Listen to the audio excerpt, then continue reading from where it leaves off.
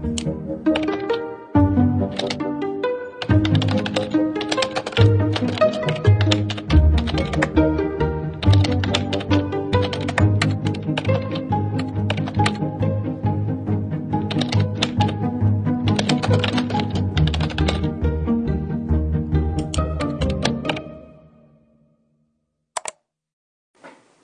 happy Easter, and I know that this Easter is a little different than maybe what we're used to, obviously spending time with larger gatherings of family and friends. But I want to encourage you today to take time to praise Him and to worship Him on this Easter Sunday, on this Resurrection Sunday. No matter what goes on in the world around us, He is risen, He is alive, He is well. And the wonderful truth is that He's praying for you right now. He's praying over you and your family, and He's interceding, the Bible says, for us, for His church. And so we praise Him on this Resurrection Sunday. We thank Him that He came to this world over 2,000 years ago, giving His life on the cross, dying on that cross, being buried in a borrowed tomb, and rising again on the third day. We worship Him not as a dead Savior who we remember, but as a living, active Savior who we are worshiping today in the life of Christ that He has given to us through the gospel. And so we are so thankful this Easter Sunday to worship with you and to praise Him together. This morning, I am so excited to be starting a brand new series entitled Things Jesus Never Said. We're going to be talking about some things that Jesus said, but also focusing on some things that Jesus never said. And I want to encourage you to maybe think through some things that maybe you've heard people say that they thought Jesus had said, or things that sounds like it should be in the Bible. An example of this would be, there's a really popular saying that God helps those who helps themselves. And that's not actually in Scripture, it's not in the Bible, but it's been said and perceived to be said so much that we think it is in the Bible. And so there's teachings that have been attributed to Jesus, or things that Jesus would have said, we think, things that we would say that Jesus never said, that we kind of accredit to Him, or we give credit to Him for saying. And so over the next 4 weeks, we're going to talk about not just the things that Jesus said, but the things that Jesus didn't say. I'm so thankful that Jesus never said, I'm sorry, you've sinned too much. You've used up all my grace. I'm so thankful that Jesus never said, no, only a certain group of people can be saved, and all the rest of the people are just condemned. I'm so thankful that Jesus never said that His love was only for a select few. I'm so thankful that Jesus made it clear that His love, that God's love as well, is for the whole world. And I'm so thankful that Jesus never said that the way to salvation is by being a good person and doing good things and being perfect. I'm so thankful that Jesus made it clear and said that the way to salvation is through Him, a relationship with Him by receiving the gospel. And so we're going to jump into some things over the next 4 weeks that we are so excited about unpacking, looking at the things that not only Jesus, again, said, but that He didn't say. And when we realize the things that Jesus didn't say, that really brings more power to the things that He did say. It makes those things much more powerful in our lives. And so let's unpack this over the next 4 weeks and look forward to seeing what God is going to do in our lives. This morning, we are going to begin with something that I think is maybe even more evident to us today, on a day like today, celebrating Easter and Resurrection Sunday, than maybe any other day. And that is, this morning I want to talk about the thing that Jesus never said is you don't have to forgive them. Jesus never said you don't have to forgive them. Matthew chapter 6, if you have your Bible, and I pray that you have it with you there, wherever you are watching this service. Matthew chapter 6, we're going to look at verse 12. Matthew 6 and verse 12, and we're going to look at just one verse to start, and then we're going to pick up a couple verses. I'm going to give you a lot of verses through the message today because of our time being a little shorter than normal in some ways. I really encourage you to study these verses out, to look at these verses, to take some notes, and to really prayerfully consider how God would encourage you in this topic. And so Matthew chapter 6, you're probably there. It says this, and forgive us our debts as we forgive our debtors. Forgive us our debts as we forgive our debtors. And so let's go before the Lord in a word of prayer and ask Him to speak to us this morning. Father, we come before you this morning so thankful for all that you have done and will do. We praise you for your resurrection. We praise you that no grave could keep you, no tomb could hold you, but that you are victorious over death and hell and sin, and that you are a risen, victorious Savior. We worship you today for being that risen Savior. Thank you that you, over 2,000 years ago, gave yourself on the cross for our sins, that those who put their faith and trust in Christ, who repent of their sins and follow you, that you will receive them as your children, that you will offer them grace and forgiveness. And all we have to do is call out to you, to cry out to you, and ask you to forgive us, and you will save us from our sins.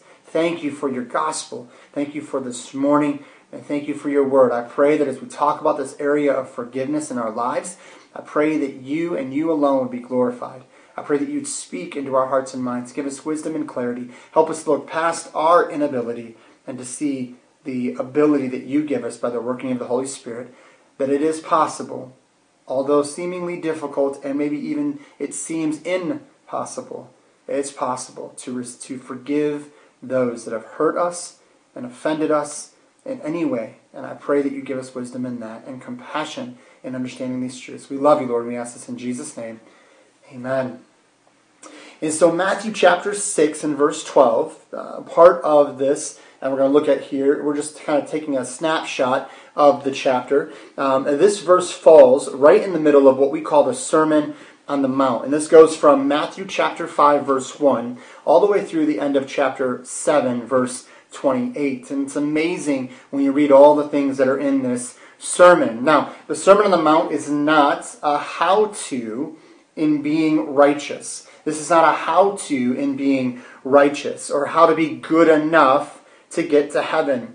Some people think if I can live out the things in the sermon, then I will be good and God will, receive me and I'll be righteous and I'll be perfect. If I can just do these things in the Sermon on the Mount, I would be fine and I would be righteous enough in my own merit to go to heaven because I've done these things. But really, in my opinion, the point of the Sermon on the Mount is to actually encourage and strengthen those that have and will place their faith in Christ and how we as believers can live and strive to live in this world.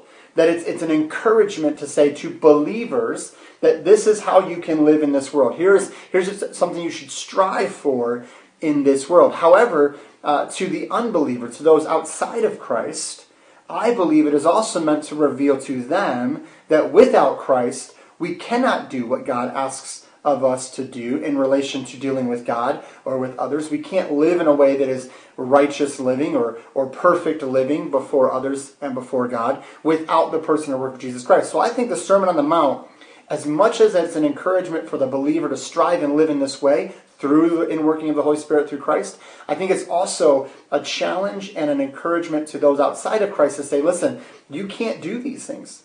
You can never be righteous enough to do these things because you're never going to be perfect. And so we need to step back when we look at verse 12. We need to step back and realize what's the bigger picture of the Sermon on the Mount. What's the point of this? And really it ties into, of course, the overall message of the gospel, that there were those in Jesus' day that believed that they were good enough, they were righteous enough by following the law and doing all these things, these external things, to be good enough. That they were okay where they were, and that it was those other people that needed to be forgiven and saved. And so Jesus is teaching and preaching this sermon to encourage his disciples. Remember, he calls them right before this.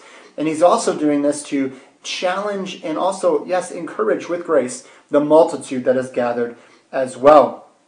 This understanding of the Sermon on the Mount is critical to understand so that we do not try to live out a works-based system of faith or this, I did this so God will do that. The verse we read in verse 12 is part of what we call the model prayer. And so actually it begins in verse 9. The disciples asked Jesus to be taught how to pray. In verse 9 it says, and after this manner therefore pray you, our Father which art in heaven, hallowed be thy name. And then it goes into what we know as the model prayer. Now some call this the Lord's Prayer.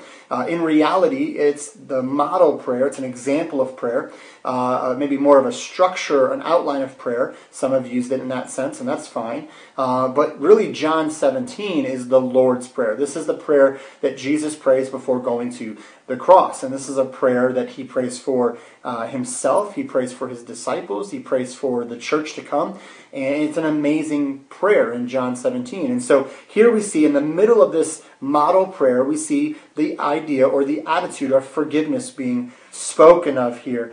Christ is teaching his disciples on this prayer and the multitudes, and it's worth noting that forgiveness is a vital aspect to our prayer life.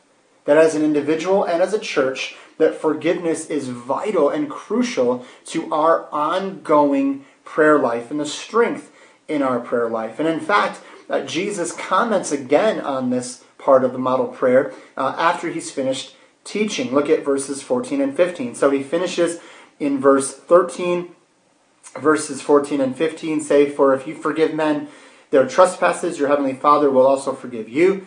But if you forgive not men their trespasses, neither will your Father forgive your trespasses." And so Jesus teaches the model prayer. Then after that, he gives a little extra commentary to the model prayer. He talks a little bit more about that by explaining or expounding on this idea of forgiving our debtors, those that have trespassed or transgressed against us. They've sinned against us. They've done something to us. They've said something about us. They've hurt us in some way. They've sinned against us in some way. And he is saying over and over again in this passage, it is vital that to have an active and engaging prayer life, to be open and honest in our prayer life, to worship God in prayer, and we're going to unpack that in a minute, that we need to understand forgiveness is key and is a key in understanding how to live that kind of prayer life. And so let's unpack this a little more. How do you forgive? How do I forgive the unforgivable? How do we forgive the unforgivable? We have all experienced this in our lives. Whenever we talk about forgiveness, and many will say, preacher, I get that. I know I should forgive. I want to forgive, but I just can't forgive. I just can't forgive him for that. I can't forgive the hurt. I can't forgive the pain. I can't forgive the wrong. I just can't, in and of myself, do it. I don't have the strength to do that. It's just impossible to forgive them. And part of what you're saying is true. We don't have the strength in us to forgive those that have hurt, offended, sinned against, and wronged us. We can't do it in our own. And that's the point, that as followers of Christ, now we are able to do that. And while I understand why we and many others, and myself included, feel that way, that, I just can't forgive them, it was just too great of a hurt, the reality is that you can forgive them through Christ. You can forgive others.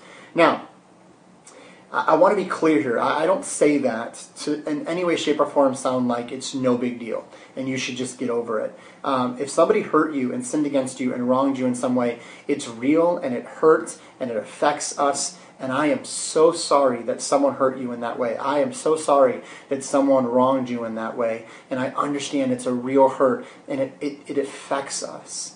And I don't mean in any way to sound flippant or apathetic about your hurt or your pain. But I want you to know, in spite of your pain, because God is able to work in things that we can't even understand in our hearts and in our minds through the work of the Holy Spirit, that He can give you the strength to forgive them. He can give you the ability to do that and has already done so. You may never forget the hurts, but you can forgive the hurt. So how do we do that? How do we understand that? Well, the thing I want to focus on is He is our Father. See, that's what we read in verse 9. Our Father. Our Father. That's so key in understanding how we can forgive the unforgivable. We have a relationship with God through Christ, which means we have been forgiven a great weight of sin. My sins, my breaking of God's laws, my disgusting and just disgusting and wicked and wretched sin, things that God sees as just vile, they've been forgiven. Why? Because I was a good person? Because I earned it? I deserved it? I worked for it? No. But because God, through Christ, offers to us His grace and says, if you will receive my Son, the Lord Jesus Christ, I will forgive you of your sins. I will cleanse you of all unrighteousness, and you will spend eternity with me in my heaven. He will forgive you. He has forgiven you of all wrong, all sin, past, present, future, if you are in Christ.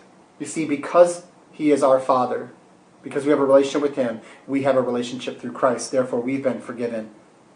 And the hurts and the pain I've caused God the Father as my Creator and as my God, the sin that I've committed, the fist in His face of rebellion, He says, I forgive you. It broke His heart. Yes, He is saddened greatly by the sins of His people, by the people of this world, by creation. But He forgives in Christ. He extends to us that grace. And if He is our Father and we've experienced that forgiveness for ourselves, then we can then surely extend that to others. While I don't agree with everything that he says, I like a quote from Andy Stanley, and I thought this was powerful in what he said. He says this, quote, "In the shadow of my hurts, forgiveness feels like a decision to reward my enemy. But in the shadow of the cross, forgiveness is merely a gift from one undeserving soul to another." Man, in the beauty of the cross, we see that none of us really deserve or have earned forgiveness. But when I understand what I've received in Christ, I understand the forgiveness that He has given to me through the gospel, I can surely extend to someone else forgiveness. And yes, it may seem like I'm letting someone off the hook, or I'm kind of doing this reward for my enemy. Please know that really what you're doing is you're extending grace from one undeserving soul to another. Again, we will read verses 14 and 15 of Matthew 6 and think, okay, if I want to be forgiven by God then of my sin, then I have to forgive others. However, this is not really the gospel. In fact, it contradicts the teaching of Christ that there is none righteous enough to earn salvation. So the way to understand what God is saying, what Christ is saying here, and what He is not saying in Matthew chapter 6, verses 14 and 15, is that we have to kind of read it in reverse. We have to read it in reverse. That because we've been forgiven a great debt of sin, because we've been forgiven, now we can forgive others. And if we've truly been forgiven, then surely we need to understand we must forgive others their sins against us. That if I've been forgiven a great sin, surely I can extend grace to someone else. To be honest, Easter is a wonderful celebration of that very fact. Easter is a celebration of Christ rising from the grave, guaranteeing our salvation. He did all that was required on the cross. He gave Himself so that we can be forgiven and free by His grace. An example that speaks to this reality of us receiving forgiveness and then needing to give it away to someone else, but that if we've maybe not really been forgiven and understand our forgiveness, we will have a hard time, and even maybe it will be impossible to forgive someone else, is the example of in the parable of the unmerciful servant. Matthew chapter 18, verses 21 through 35. I encourage you to read that passage as Jesus is teaching us that, listen, this man was forgiven a great debt, and yet he comes across somebody who owed him something much less, and he refused to give him grace. And the idea here is, man, if we've really received that grace for ourselves and the working of God's Spirit is in us, then we should surely forgive someone else. You see, we can forgive the unforgivable. But another reality I want to point out this morning as we continue this understanding is we can only do what we can do. We can only do what we can do. We need to do our part in this process. You see, when we forgive someone, we cannot control what the other person does or how they respond. We can only do our part and forgive them. We pray for the strength to forgive them. We make the choice to forgive them. But we cannot make them do anything. Maybe you've forgiven somebody of a hurt, and when you went to them and you told them you forgave them, or you wrote a letter, or you sent an email, or whatever it was, they responded with, well, I don't really care. I don't really care that you forgave me. I didn't do anything anyway. I didn't need your forgiveness. I was fine. You were in the wrong. And they want to cause an argument or some kind of disagreement. You can't control that. All you do is you just express to them, listen, I just want you to know that I forgive you. God, our Father, remember, our Father, God, desires us to extend forgiveness, not so that it helps the other person so much as it even helps ourselves. You see, God wants us to forgive. It matters to Him. So many of us will come to worship God with unforgiveness in our hearts, with that bitterness in our hearts. But the truth is we cannot worship God with all of us because we are holding on to that bitterness. We're holding on to that vengeance, and we're not really able to fully give ourselves to Him in worship. We're not really worshiping in spirit and in truth, fully surrendered to Him, fully open to Him. Jesus actually in the same sermon makes it clear to us that we need to be careful when we come to worship, that we make sure our heart is right, and that if there is any issue between us and a brother or sister, that we do everything we can to make that right. Now again, that doesn't mean we go to them and we make sure that they forgive us or that they receive our forgiveness. We merely go and do our part. We merely go and extend forgiveness to them. And if they refuse to accept it, or they want to hammer on something, or they want to not let it go, that's on them. That's not on you. But you do your part. Matthew chapter 5, verses 23 and 24 make that clear to us. The truth is we can and must forgive others as an act of worship. See, maybe that's the difference. Maybe we think of it not as something we're doing, but an actual act of worship before your Father. We pray for those that have offended us. We pray that God will work in their hearts and in their minds. We pray that God would change them into the image of Christ as He is changing us. It will be difficult at first to pray for them. It will be difficult at first to think positively or even encouragingly of them. But I tell you, it will radically change your perspective when you begin to pray for that person that's offended you, hurt you, or that you're having a hard time forgiving. Your prayer may or may not change the person that you're praying for, but it will always change you. I love what one author said. He said this: holding a grudge doesn't make you strong. It makes you bitter. Forgiving doesn't make you weak. It sets you free. So let me ask you in closing, what's keeping you from forgiving them? What's keeping you from forgiving that person in your life? What is it that is holding you back? Do you think it's unfair to forgive them?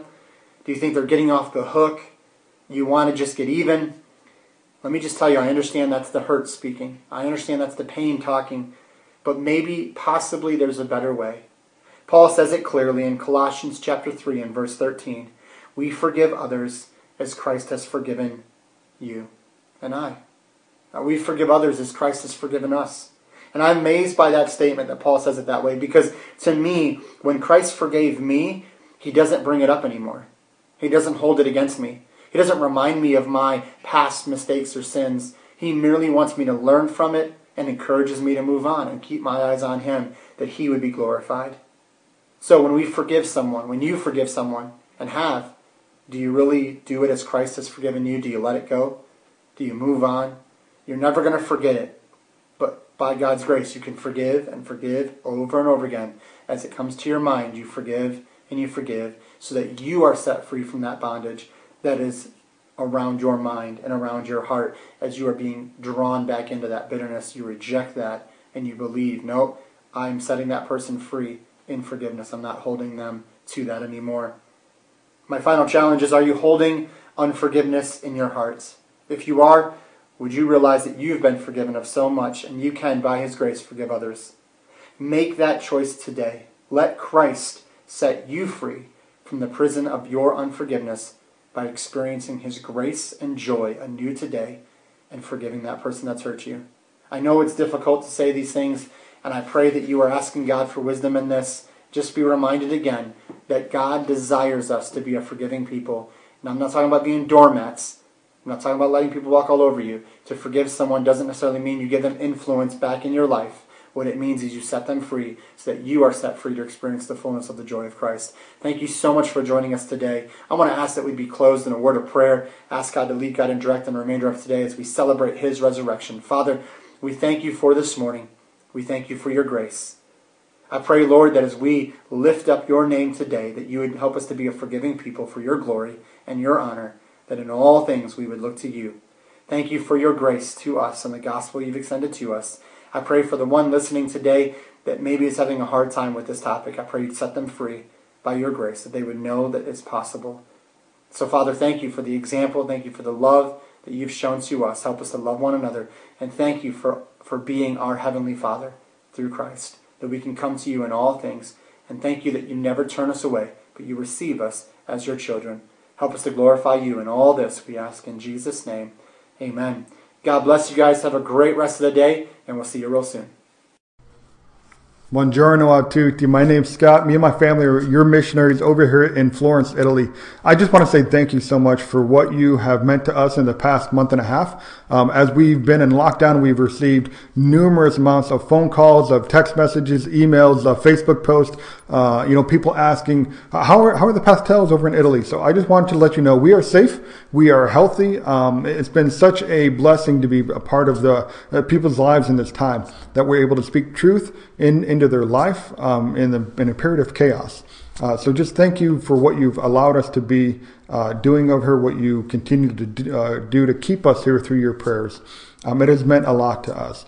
So a little bit about what we've been doing is we took everything that we had online. We've been doing live sermons. We've been doing Zoom video meetings that we were able to talk with people. And we've seen some good evidence of God moving through that. So this past week, I spoke on peace and on what that truly means to have peace, and through John 16:33. And it's my favorite verse, so I was probably really passionate about it. It was really good because what happened was that a man named Alexandre, he's a French man. He came from to Paris just to visit a friend, and he kind of, was kind of drugged to church. And so when he came, we had no idea he was listening, and you just don't know about these things. And over the past several, weeks, he'd been watching our sermons online, and he texted me after last Sunday, and I had no idea he was watching. He texted me and said, how do I find peace? How do I find that hope? So he asked me if I can give him a Bible in French so he could, read through and really discover what hope and peace truly look like for him through the Word of God. It's so amazing, and I just want to just continue praying for Alexandre. Hopefully, he said he's going to join our Bible study tonight on Wednesday night. So hopefully he will be there for that as we study the book of Mark. As we're down to the end of the book, as Jesus is going to the cross. So it would be a great time to talk about the gospel and what that truly means for him. So we also saw another man. He joined our Bible study on Wednesday night one night. He's from Bologna. Bologna has been a little bit harder hit than what Florence has. And so he joined. He goes, somebody just told me about your church and about that you offer hope. And right now I am struggling in Bologna in the chaos, and I just need hope. So all 25 of us sitting on this video chat were able to speak truth into his life. It was so cool, so amazing to watch that. We really, before this chaos that was happening, we had no idea who Emmanuel was. And so now that we're able to speak truth into him, so it's been so good being able to take everything we have online. So lastly, I want to give you just a couple prayer requests that we have. Many people have asked, how can I pray for you? A couple things you can pray is pray for my family. Our girls are safe. Everything is fine. But yet it is also an unsettling time for them. We've tried to focus on who Jesus is and what he has done truly. And we don't have to have fear in our life. We can trust fully on him. And so they're understanding, but at the same time, that at their level, they need to live that out for themselves. So it's been a very good time of teaching for that, but please be in prayer for them as hopefully we don't get sick, and that the virus just goes away as it gets warmer. Also, if you can be in prayer for our church, many of our people, they work in the tourism industry, so their jobs have gone away. They've lost all sorts of income, and that probably will not return until maybe another year, whenever next summer, whenever all the tourists come back.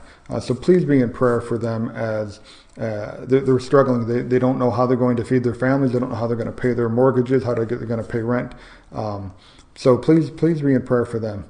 And also this time, it's been really, really amazing for us as we're able to minister in a time that we had no, really training, no, preparation for. We didn't know this was going to happen, especially it happened so quick. So the fact that our church is able to give hope and light and peace out there, it's just been so good.